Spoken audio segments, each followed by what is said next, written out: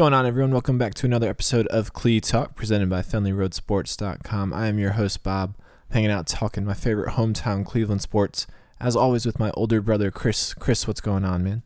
Not much, man, Bob. Last week, I was complaining about Star Wars. This week, it's a total 180. I finally got to see Thor Ragnarok. I have no idea how to pronounce the name, but it was the new Thor movie, and it was awesome. I had to see it before it left theaters this week. The only showing available was at 9 p.m. at Richmond Mall, which is like a 45-minute drive for me. So I drove a long way to see this movie, to catch it, and I would highly recommend it for all of you who haven't seen it yet. You probably missed the boat, but I would still highly recommend it. You know, it will be available on demand and on DVD soon. Yeah, but I wanted to see it in the theater, man. That's the big screen. I don't have a movie theater-sized screen in my apartment. I know some people might, but that's just not in my budget right now. Got to upgrade your home theater for sports viewing as well. Yeah, it's true, but my home theater's just fine right now, and I don't know. It was just, I just wanted to see it in the theater, man. That's how I roll. I'm old school like that. All right. Well, we're here to talk Cleveland sports as always, and despite the 0-16 record, true to form of this season, the Cleveland Browns were still in the news, even on the weeks where they're not playing games. The 0-16 perfect season parade was held over the weekend. Estimates say there are about 3,000 to 5,000 people in attendance, marching around First Energy Field, quote unquote, celebrating, and that's pretty sarcastic celebration of the Browns' 0-16 season. The only other team to go 0-16 were the 0-8 Detroit Lions. So, Chris, the parade happened. This isn't the first discussion or possibility of the parade. Obviously, the same guy was trying to put this together when the 0-16 season seemed likely in 2016 for the Browns. He ended up donating all the proceeds that he raised that season to a food bank.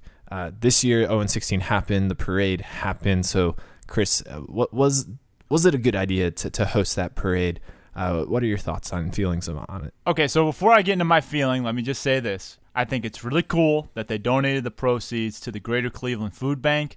And a disclaimer here, my opinion on the parade is no way trashing the charitable element of what this accomplished. I think that's a very cool, that is the only thing I like about the 0-16 parade. Okay, so let me just make that very clear.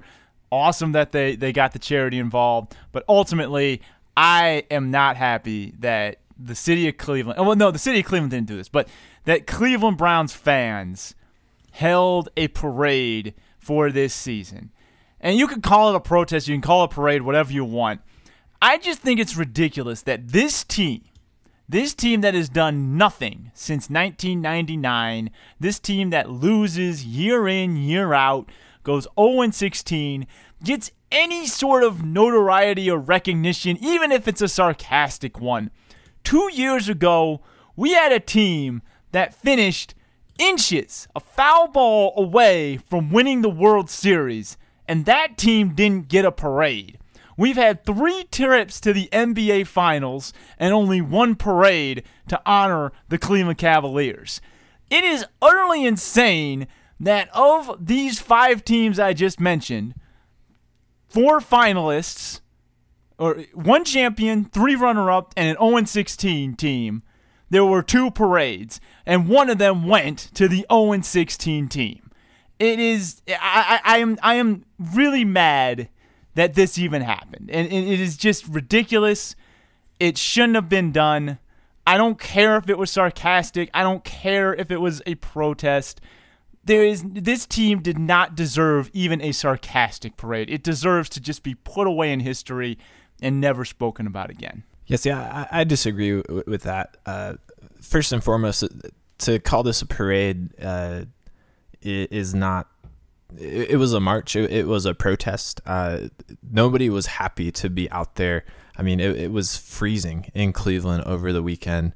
Nobody wants to walk around the coast of Lake Erie celebrating a team that has been terrible for 18 years. This was absolutely, no doubt about it, a protest of the Cleveland Browns and their ineptitude. I think that it achieved exactly what it set out to do, and that was to embarrass the Browns organization and management, which they are certainly deserving of embarrassment. This team is awful, has been run by failures and jokes, and has been led under two ownership groups since 1999.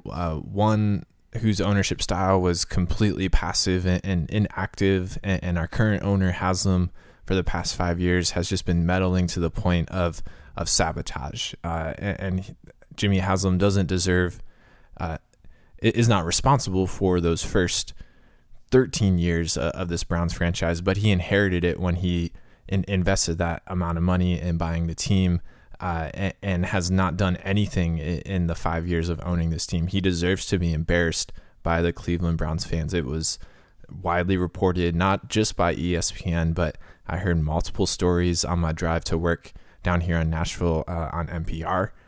So it spread far and wide, and the Cleveland Browns are an embarrassment. That's I don't think anybody would argue with that. This protest embarrassed the Browns and put them on notice. Chris, in 2013, the Cleveland Browns were 9th in total attendance. In 2013, the Browns were 4-12. The Browns fan base has been so loyal to this zombie version of the Browns that came back in 1999, and the Browns have done nothing to earn that loyalty. It's waning. In 2017, Chris, the Browns finished next to dead last in attendance, the lowest marking in Cleveland Browns history in the past 20 years. So since the inception of these 1999 Browns, the only team that had lower attendance are the LA Chargers, and we know that the small stadium that they play in, the lack of enthusiasm for that team. The Browns, the Haslam's management, that they should be put on notice with this, that they cannot take the Cleveland Browns for granted, because lots of fans are angry and have felt like they have been taken advantage of for 18 years now, and I think patience is wearing ice thin at this point. Those are actually some really good numbers, Bob, and I'll do you one better. Those attendance figures that you just said, they're actually boosted by a home game in London that I believe counts for about 74,000, a game of 74,000 fans. Not even from Cleveland, obviously from London. So they're even worse than what you've looked at, because it takes into account that London game. Here's my big thing, and I'm glad you brought up the attendance point. I want to know how many of these 2,000 to 3,000 people who showed up at the parade, because some numbers said it was 2, some said 3. Let's just go 2,500 to split the difference. I want to know how many of them are still holding on to their season tickets. Because if you're going to protest this team, you got to tear up your season tickets. You got to stop dumping money into this franchise. And for me, it is actually refreshing to see that this fan base is starting to just say no to this team. Say no to 10 straight years of losing, of sub-500 football, 9 out of 10 seasons, double-digit losses. Tear up your season tickets. Don't go to the games. Who cares if they get blacked out on television? Most people aren't watching anyway because they're so bad. The point is, if you're going to this parade and you want to protest this way, fine, but tear up your season tickets. Don't go to a game next year until it gets better. The other thing I just want to say is, yeah, it raised a lot of awareness, but at the same time, it's also going to fuel all these Cleveland haters who like to dump on our city. And I don't like, it's bad enough that the Browns have an 0-16 record, but now I feel like this city is going to get mocked because the outsiders are going to say, well, they even celebrated it. And I don't know. I just think it shouldn't have happened. If you want to protest, burn your season tickets. That would have been a better protest, Bob. Just have a bonfire of season ticket holders burning their season tickets in the Muni lot or right next to the stadium and show Jimmy Haslam that, hey, we're not going to come in anymore. Or for the home opener, just nobody shows up. Just the entire arena is empty. Like the Browns fans just line up around the stadium and don't even go to their seats. Like they don't scout their tickets or anything so nobody else can sit there, but they just don't come in. There's only like 10 people in the stands. I think that would be awesome. Yeah, I get what you're saying. Like money is the ultimate way to make a statement in these cases, but I don't think it's fair to put that onus on the fans. Fans that have grown up season ticket holders that have inherited it from generation upon generation. I think you're asking something that is just unfair for a fan to their only way of protesting is to just turn their back on something that is part of their identity. Going to Cleveland Browns games, watching Cleveland Browns games, tailgating and going to those games. I think that this protest is a perfect way to circumvent that. These fans care so deeply about the Browns and want them to be successful. They want to be there when, God forbid, the Browns actually have multiple winning seasons in succession, or a winning season at some point in the future. They want to be there, and to say that if you want to protest the Browns, the only answer is tearing up your season tickets and getting rid of them. I don't think that is fair to a Browns fan that has grown up here and has gone to games for their entire life. That's too much to ask of somebody. That's a fair point. So an alternative idea, how about you just give your season tickets to your next door neighbor who happens to be a Ravens fan? Just give them to him. Give them to the opposing team's fan every single game. And that way the stadium is littered with the other team's fan. And because it's humiliating for a player to play at home and be booed or to have the other team get more cheers than you. I know the Chargers, formerly of San Diego, experienced that plenty of times this year. But Bob, I'm just as sick of this as anyone else in Cleveland. And I want there to be a message. I just don't think this parade is accomplished really anything. I think you make a bigger statement by having tons of empty seats in the stadium, by allowing the opposing team to invade your stadium. Those things are happening, though. Yeah. Those things are undoubtedly happening. And then they should continue to happen even more. They were 31st in attendance last year. They should be 32nd next year if this continues, because I think those are more profound statements than a silly 0-16 parade. Yeah, I mean, those are already happening because this team is so bad. I think that this really puts the ownership on notice. It says, hey, if you actually are competent and put in effort and try and don't swindle us, we will support this team. But our patience is wearing thin. If we go 1-15 next year, we're not showing up. I think we're at a breaking point. I think this protest states that nobody in Cleveland wants to not see the Browns successful. Everyone that has born and raised there loves this team and would embrace this team further if they were successful. I think this protest just says, hey, time is ticking. We've weathered almost 20 years of just total awfulness, barring 2 winning seasons. It's time to put out a quality product year in and year out. And if that doesn't happen soon, then nobody's going to be in the stands. Bob, I also have a problem with all the players who are tweeting their disdain for this parade. You had 16 chances to prevent this parade. I mean, come on, man. The players are in no position to talk down on the fans. I mean, some tweets like, don't come crying when we start winning. I'm not worried about that. Whoever tweeted that, I'm not worried about that. I'm not worried about this gravy train coming in next year because this is going to be a long process. But that just irks me every time players do stuff like that. It's like, look, man, you guys are the one who lost 16 games, 31 out of 32, not the fans. And newsflash, the fans are still I think they averaged about 60,000 fans per game this year. I mean, that's still a lot of people showing up to see you guys lose all the time. So, look, man, I get it. You're frustrated too, but, you're the ones who actually had a shot to prevent all this, and I just get a little irked when players start getting mad at their own fan bases for situations they put themselves in. Yeah, I mean, the players, obviously, they're the ones that got us to 0-16. They're the ones playing the games. They are, if I were to say, an unfortunate casualty in any party. I would say the players are that, because I don't doubt that the Browns players didn't phoned it in at any point. I mean, nobody wants to be on a historically bad team going 0-16. I don't doubt that they tried and gave their best effort.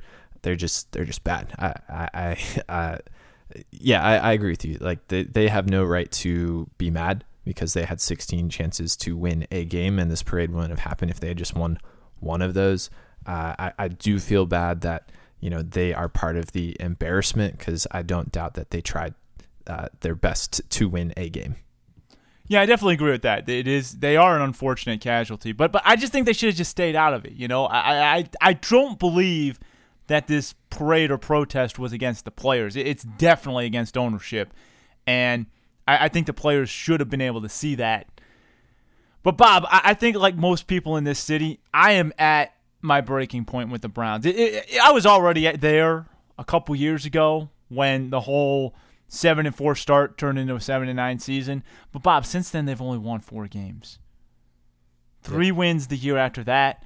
1 year they win a year after that, and then 0. I mean, the last 3 years, to have 13 losses each season for the last 3 years, Bob, it is terrible. It's terrible. Yeah. And there is just no way to say it. But the Browns have had the number 2, the number 1, and the number 1 overall pick each of the last 3 years. I mean, yeah, it's great you're picking high in the draft, but that means you're terrible. And you look at the guy they got 2 years ago, Corey Coleman. It's looking like it's teetering towards bust. I mean, he's had some bad drops. He's shown flashes, but he's got to start putting it together. And it's so frustrating that year in, year out, they're bad, and they can't even get an elite level player in here to change anything. Yeah. I mean, the best thing Coleman's known for at this point is dropping that pass that confirmed the season. So in 2 years, yeah, I mean, gotta consider him a bust. Year 3 is a make or break season for him. Talent is there, obviously, but gotta stay on the field, gotta catch the ball when it's lofted to you, not let it hit you in the face without getting a hand on it. Who's on the side of the fans, though, Chris, is LeBron James, who said, quote, it could be worse. How about they just boycott a season until y'all win 2 games in a row? So not all the players didn't enjoy this. Obviously, LeBron speaking some wisdom to some of those Browns players that were upset. That's cold, man. LeBron's taken my road of thinking, just boycott all the games or something like that. But, this is as low as it's going to get. I mean, it can't get any worse than this. Even if they went 0-16 again, we would still be on the same level of worseness. I guess that's the only consolation that can come of this, is that there is no more rock bottom. We're here. It's just a matter of how long we're going to stay here. Well, no one's had 2 consecutive 0-16 seasons, so it could get worse. The Browns are a field goal away from having that, by the way. Yes. Though they're also, at certain points this season, a field goal away of not having any of that as well. And last season, remember the Dolphins game, they went 3 for 6 from field goals and lost in overtime, so easily could have won another one last year too. Well, hopefully, Chris, this is the last we hear of the Browns until the draft machine starts getting churning. So next week? Embarrassment. Yeah, I mean, it'll slowly pick up, but obviously springtime is when we'll be talking a lot about that. Chris, let's move on though to some news around sports. We'll start with Ohio State basketball knocking off newly minted number 1 Michigan State 80-64 on Sunday. Chris, how surprising is it that the Buckeyes were able to dethrone the number one Spartans? Bob, this was a stunner because, A, I thought Michigan State was going to roll Ohio State. Let me just read you some of these scores in the last couple games. 107-62, 102-60, 111-61, 108-52. Those were all like kind of no-name schools. One of them was Cleveland State. Then Maryland, 91-61. This is Michigan State's last 5 games. They weren't just winning; they were beating people into oblivion. I mean, Michigan State had been on a roll. They beat UNC earlier, 63-45. They beat Notre Dame earlier, 81-63. Their only loss was to Duke, 88-81. That was the second game of the year. They beat UConn 77-57. Do I need to go on? No. The point is, Michigan State wasn't just number one. They were trouncing people. And then they come into Columbus, and they didn't just lose on like a last-second 3. They got destroyed. Like from the last 2 minutes of the first half on, Ohio State just pounded them 80-64. Tom Izzo kind of got a technical at the end there, kind of gave up like a 9-11-0 run or something like that. And that was just, that was just a stunning performance by Ohio State. I certainly didn't see it coming. And but very glad to see Ohio State on top of the Big Ten, 4-0, 13-4. They received votes in the AP poll. They're 29th if you go outside of the top 25. So certainly trending up in this first season under Chris Holtmann. Yeah, I mean, definitely surprising. A couple of takeaways from this is one, nobody wants to be number one, it seems, this year. It's one of those years where there doesn't seem to be a clear-cut favorite in men's basketball, and the number one ranking seems to essentially be a curse. I mean, it's been traded off a lot between some of those top teams. And Ohio State, I mean, looking at their schedule going forward in Big Ten play, that the only other currently ranked team on their schedule is number 5 Purdue. So Ohio State at 4-0 in the Big Ten with a quality schedule and a quality record at this point looks set for some March Madness. Well, yeah, I mean, you look at their losses too. They lost to Gonzaga, they lost to Clemson, and they lost to North Carolina. All of them are ranked in the top 20. Their only loss to a non-top 25 team is Butler, who is a historically really strong team, and they lost to them by 1 point in overtime. So, again, 4 quote-unquote good losses. They're not losing to anyone that they shouldn't be. And then they add a win over a number 1 ranked team who, even though Michigan State isn't number 1 anymore, I think it's safe to say they're probably going to hang around in the top 10 for the rest of the year and be a number 1 or a number 2 seed in this March Madness field. So definitely the kind of signature win you need come tournament time. The only thing I would be worried about here, Bob, is that kind of weak Big Ten slate could work against them if they don't take care of business against Purdue, because if they don't have a lot of opportunities to get more signature wins, they'll need to really take care of business down the stretch and pile up a bunch of teams that they should beat. And I don't care what conference you play in, that's not easy to do. So I would be worried about that from an Ohio State standpoint, but they've certainly, with this win, have positioned themselves in a way to get to March Madness. Yeah, definitely. And looking at potentially going to the NCAA tournament, they have a weapon in Keita Bates-Diop, who's averaging 20 points and 8 rebounds and ripped MSU to shreds with 32 points and 7 rebounds during that game. He looks to be legit. You know, he missed majority of last season, only played in 9 games. But he looks to be a star, a fourth-year senior, somebody that could make some serious noise heading to March and has been making noise this entire season. Oh, certainly. Bates-Diop had a huge game, 32 points. They had 4 guys in double figures, Bob. C.J. Jackson also had 14 for them, their point guard. So a very all-around strong win for Ohio State. And this is a team that had been kind of marred in kind of zombie land ever since Aaron Craft graduated So it's good to see Ohio State have some life back into it, flirting with the top 25. If they keep winning, they will certainly break into the rankings, and that's obviously a good thing. Well, looking at some professional basketball, Chris, Isaiah Thomas had a good debut against the Timberwolves, but did not play at the second night of that back-to-back heading into Boston, and the Cavs got their lunch handed to them in that game, losing 102-88. A couple things stand out to me. Kevin Love, 2 points in the total of the game. Kyrie Irving, only 11 points. It seemed like an odd game, one that I figured the Cavs might lay an egg in, considering that they just got IT back and then he wasn't playing the second game. Chris, does this mean anything more than a regular season loss to the Cavs? No, not really. I mean, first off, they were playing on a back-to-back, and this team historically does not take back-to-back seriously, no matter who they're playing against.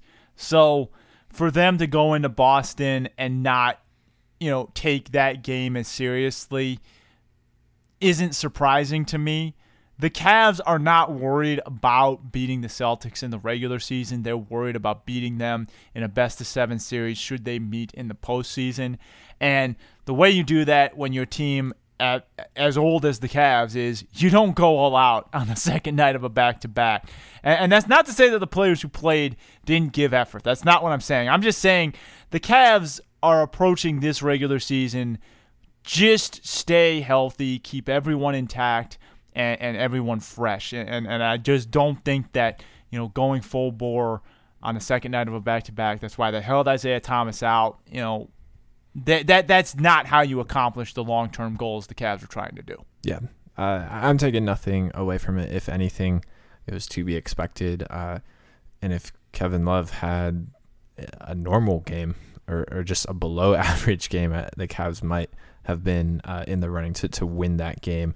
But just from going to having the dynamic playmaker that you've lacked all season in Isaiah Thomas and have that for 19 minutes against the Trailblazers, then do a back-to-back on the road in Boston, a team that seeks every chance to beat you and not have IT. It seemed like ripe for the Cavs to not only lose but look a little bit disoriented. Speaking of IT, though, in that debut against the Trailblazers, 19 minutes, 17 points, 3 for 8 from three-pointer. And then on the 6th against the Magic, 21 minutes, 19 points, 2 for 4 from downtown. Chris, Isaiah Thomas looks to not only be back, but in good form, which is awesome. How excited are you for the potential that IT brings to the Cavs? Oh, extremely excited because if he's struggling acclimating to the NBA game, he's certainly not showing it because he doesn't look like he's lost a step, and he's still dishing out plenty of assists, 3.5 assists. He's shooting 52% from the field. He's only played 20 minutes in the 2 games, but he's averaged 18 points in that span, as you just said, 41% from three-point land. So, Bob, it's like he's come back and doesn't look very rusty. I mean, the only thing you could say is maybe a little bit better from the free throw line, only 55% there, but he's also only taken 9 attempts, so not a huge sample size. But that's getting kind of nitpicky. At the end of the day, after a long rehab that he's had, for him to come back and right off the gun just get everything rolling is very encouraging. And now the Cavs just have to maintain him, keep him rested, keep him fresh, keep those minutes in check, and make sure that he is healthy for the postseason because, man, you add Isaiah Thomas to a team that was already figuring things out. It's just another dynamic scorer to take pressure off LeBron and give teams someone else to guard. I'm very excited because I didn't in my wildest dreams expect him to come out and be this good this early. So it shows that there's not too much rust and that he seems to be back in full gear. Yeah, I figured that there would be an adjustment period, even if IT was physically ready to be the player he was last year, just because playing with a guy like LeBron does take a moment when you're so used to being the guy, and Isaiah Thomas was absolutely the guy for 2 years in Boston. But it doesn't look to be the case. They look to be playing nicely together in the limited minutes that IT has had, and it's very exciting for the second half of the NBA season to see these guys gel with a dynamic player that, has all the skill sets of Kyrie Irving, maybe lacks in a couple departments and lacks a little bit physically. But one thing I don't doubt about IT that in retrospect I doubt about Kyrie is that the positive attitude that IT will bring and the willingness to buy into what the Cavs are doing. And that will be awesome to see a guy of that skill set willingly be the number 2 to LeBron, which will be awesome to watch over the course of the season. Yeah, Bob, you just said what I was about to say. I think whatever gap there is between Isaiah Thomas and Kyrie Irving skills-wise, and I don't think it's that big of a gap, but I do think Kyrie is slightly better. He makes up for it with the mindset. You just got the feeling that Kyrie Irving wanted to be a 1A or 1B, and he wasn't satisfied taking a back seat. I don't think Isaiah Thomas has that problem. Even though he was the alpha dog in Boston, I never got that sense about him in Boston. I got the sense that this was a guy who was the number 1 guy because he knew he needed to be that for his team. And now that he's on the Cavs, he just wants, he's going to do what he needs to do for the team. And I think it's so refreshing to see a guy with this kind of talent, this kind of elite talent, get it. That it's about getting that championship and being in these great situations to play for a championship instead of just being the number 1 guy. And that's I think is what I like most about this Cavs team. It just seems like there are better pieces around LeBron in Jay Crowder, Dwayne Wade, and Isaiah Thomas. Guys with this mindset of, I don't really care if I'm the number 1 or if I'm coming off the bench. I just want to contribute and help this unit win. And I think that's going to help them in the long run. And I think it will give them more of an edge against Golden State than they've had in the last year, at least the last year, maybe in the last 2 years. Yeah, definitely. Ditto to everything you said. Plus, Jeff Green has been super refreshing to watch coming off the bench. Is averaging more than 10 points with that. And I'd also say, Kyle Korver was a midseason addition last year. So we are just, seeing him with his feet on the ground, ground under him, playing with the Cavs for a full season, and he's been having a fantastic season off the bench as well. So yeah, they're deep. They have playmakers. They're a little bit old. There's some injury concerns with a lot of those guys, but if they are all healthy and close to 100% heading the postseason, I agree with you. I think that this team right now is as best equipped to beat the Warriors as they have been in the past 3 years. Yeah, I agree. And Bob, everyone forgets that when they won the title, they were down 3-1 and the Warriors were cleaning their clock. I mean, the Cavs got things together at the right time. The Draymond Green suspension certainly helped that. I'm not saying it was the only reason the Cavs won, don't get me wrong. But people forget that I still think for the better part of that series, the Golden State Warriors had outplayed the Cavs. The Cavs just got things together in the nick of time. And I don't know if those last 2 teams probably had more talent overall than this one. But I just think the configuration's a little bit better. I just think that there is a better fit around LeBron James with guys who can complement what he does better than what Kyrie Irving did. I think it just goes back to the fact that Kyrie clearly wanted to have his own team and just wasn't gelling with the fact that LeBron was the number 1. Yeah, there's definitely something off there. So, yeah. It's exciting. I like this team. I think there's a lot of positivity behind it, and who knows, they might not be done adding pieces. They could only get better from here. So that's awesome. All right. We'll end with some non-Cleveland talk because, again, the Browns are 0-16, not in the postseason. Chris, looking back on Wild Card Weekend, I did not do so well with some of my predictions. My Super Bowl pick, the Rams, already out, losing to the Falcons. How are your picks doing, and what was the best moment from that weekend? Well, I still have the Saints and the Patriots still alive, my Super Bowl pick, though Sean Payton gave me a heart attack with that fourth down failure. That was quite the ending to the game, which, by the way, I totally agree with the call. Going for it on fourth down to try to ice the game. I don't hold anything against him. But yeah, he gave me a bit of a heart attack when they didn't get it. Anyway, my moment of the weekend was Jacksonville-Buffalo, because I'm going to tip my cap to some smash-mouth, hard-nosed football being played. I'm sick and tired of everyone deeming a 59-52 game as greatest games of all time. Defense is awesome to watch too, and that Jacksonville-Buffalo game was quite entertaining despite the lack of offense, despite the low-scoring nature of it. Very fun, very intense, lots of drama. You have a backup rookie quarterback coming in and converting a fourth down, even though he threw an interception a couple plays later. So a very fun game, and I'm just going to tip my hat to a non-offensive great game, because I enjoyed watching those two defenses knock people around. Yeah, for sure. I caught the tail end of that watching it with a friend who is a Jacksonville fan, and they punted the ball. The Bills had it. I think with like 3 minutes left, and he's like, "Man, I'm really nervous. I think they're going to lose." And I turned to him and I was like, "Dude, there's no way the Bills are going to do anything." And the Bills, save for that fourth down scamper by Peterman, the Jags, ate them alive. That defense is for real. I also like your Saints pick with Drew Brees locked in as he is right now, and that defense. I like that pick a lot. I wish I picked it myself. But Chris, there's another game close to my home down here in Nashville. Tennessee Titans winning 22-21. They entered the half down 21-3, trailing the Chiefs. They held the Chiefs scoreless in the second half.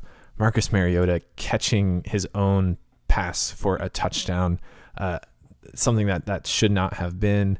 And then on the game-winning drive, laying down a lead block for Derrick Henry for a 22-yard run. Mariota and the Titans just willed themselves to win that game. Pretty crazy and impressive to see. Unfortunately, they draw the pass to go into New England in this upcoming week. We'll see what happens there, but for a week, the Titans were heroes. Yeah, first off, it's time to free Derrick Henry.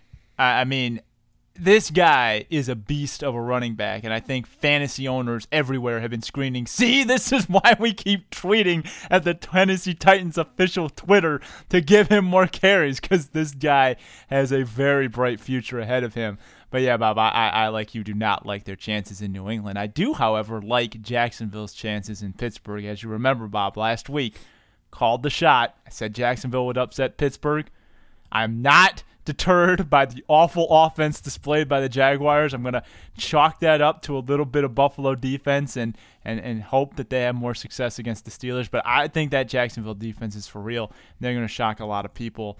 And my other big call this weekend, it's not very bold, but I think that the winner of the Vikings-Saints game will win the NFC. And I am very much looking forward to that one, because that is going to be a very, very fun game. I expect one of the better games of the playoffs to occur in Minnesota this weekend. Yeah, I agree with that. I'm nervous for my remaining Super Bowl pick rematch against the Jaguars. Early in the season, the Jags won 30-9, absolutely shellacked the Steelers, picking off Big Ben 5 times in that game. Chris, the Jaguars scored 30 points, and Blake Bortles in that game was 8 for 14 with 95 yards passing and an interception. It was the defense with some pick sixes and Leonard Fournette just smashing the ball down the Steelers' throat 28 times, 181 yards, and 2 touchdowns. So, I don't know. The Jags' offense has not been what it has been in the first half. The Steelers' offense got better as the season progressed. So I'm not sure it's going to be that much of a blowout, but I think it will be close because that Jags defense is legit and for real. I still like the Steelers. I like the Patriots. I like the Saints. And I just can't pick the Eagles without Carson Wentz as their quarterback, so I like the Falcons there. Yeah, we have the same pick except for I'm going the upset with the Jaguars, as you know. I'm sticking with the Saints, but I am not confident about that pick in any way. That is a true toss-up game. Minnesota is for real. I was torn between picking the Saints and the Vikings to go to the Super Bowl. I think that's what I'm most irked about the Rams losing is that it put the Saints in with the Vikings and denied them sort of an NFC championship slot. I was hoping those two wouldn't meet till the NFC championship game. One other thing, though, Antonio Brown, I think he will play, but obviously if he doesn't play for Pittsburgh, that is a huge loss. Oh, for sure. I hope he is ready because Antonio Brown versus Jalen Ramsey would be fantastic. But the Steelers have developed some secondary weapons in the passing game, Juju Smith-Schuster and Martavis Bryant. So they would still be able to get it done. But, yeah, I feel a lot better if they have AB for sure. Also, I'm picking an upset. I'm not picking a 30-9 win. I don't think that's going to happen. I don't think Jacksonville's offense is that good to duplicate that. No, at this point, everyone's figured out that it's Leonard Fournette or bust. So the one other thing I will say is the last time the Jacksonville Jaguars won in the playoffs, they beat the Steelers in the wild card round in 2007. That same year, they had shellacked Pittsburgh in the regular season. So maybe history repeats itself once every 10 years. Hopefully, in my case, it does. Bob, one last thing. Can you believe that we have had zero baseball news to talk about this entire offseason other than Carlos Santana? This has got to be one of the driest free agent periods ever. Yeah, the stove is the slowest cooker right now, the MLB hot stove. I'm very surprised that nothing has happened. There must be just like a lot of stalemates out there, both sides not willing to budge on whatever differences. I don't get it at all. It's ice cold, man. The winter meetings have happened. Nothing. It's insane. The Stanton trade was big, but that wasn't a free agent signing. It was a trade, so it doesn't really count. Yeah. And it was the Marlins giving away their players again, so double doesn't count. Anyway. Right. But yeah, man, hey, we're going to wrap things up here because that is all we've got for this week. But thank you so much for listening to Clee Talk, presented by FenleyRoadSports.com. If you want to catch up on all our old episodes, all you have to do is go to FenleyRoadSports.com. Click in the icon in the upper right-hand corner. That'll take you to iTunes. You can subscribe there. Or if you want to do it the old-fashioned way, search Fenley Road Sports through iTunes, click Clee Talk, and you'll get right where we would have taken you through FenleyRoadSports.com. It's just that simple. You can also follow us on Twitter and Instagram. Search Fenley Road Sports. We thank you for your support. We will be back next week with another episode of Clee Talk presented by FenleyRoadSports.com. But until then, go Cavs, man. It's weird. No one else is playing right now, man. Yeah, we're getting into one of those lulls, but yeah, certainly go Cavs. All right. Take it easy, Bob. Later.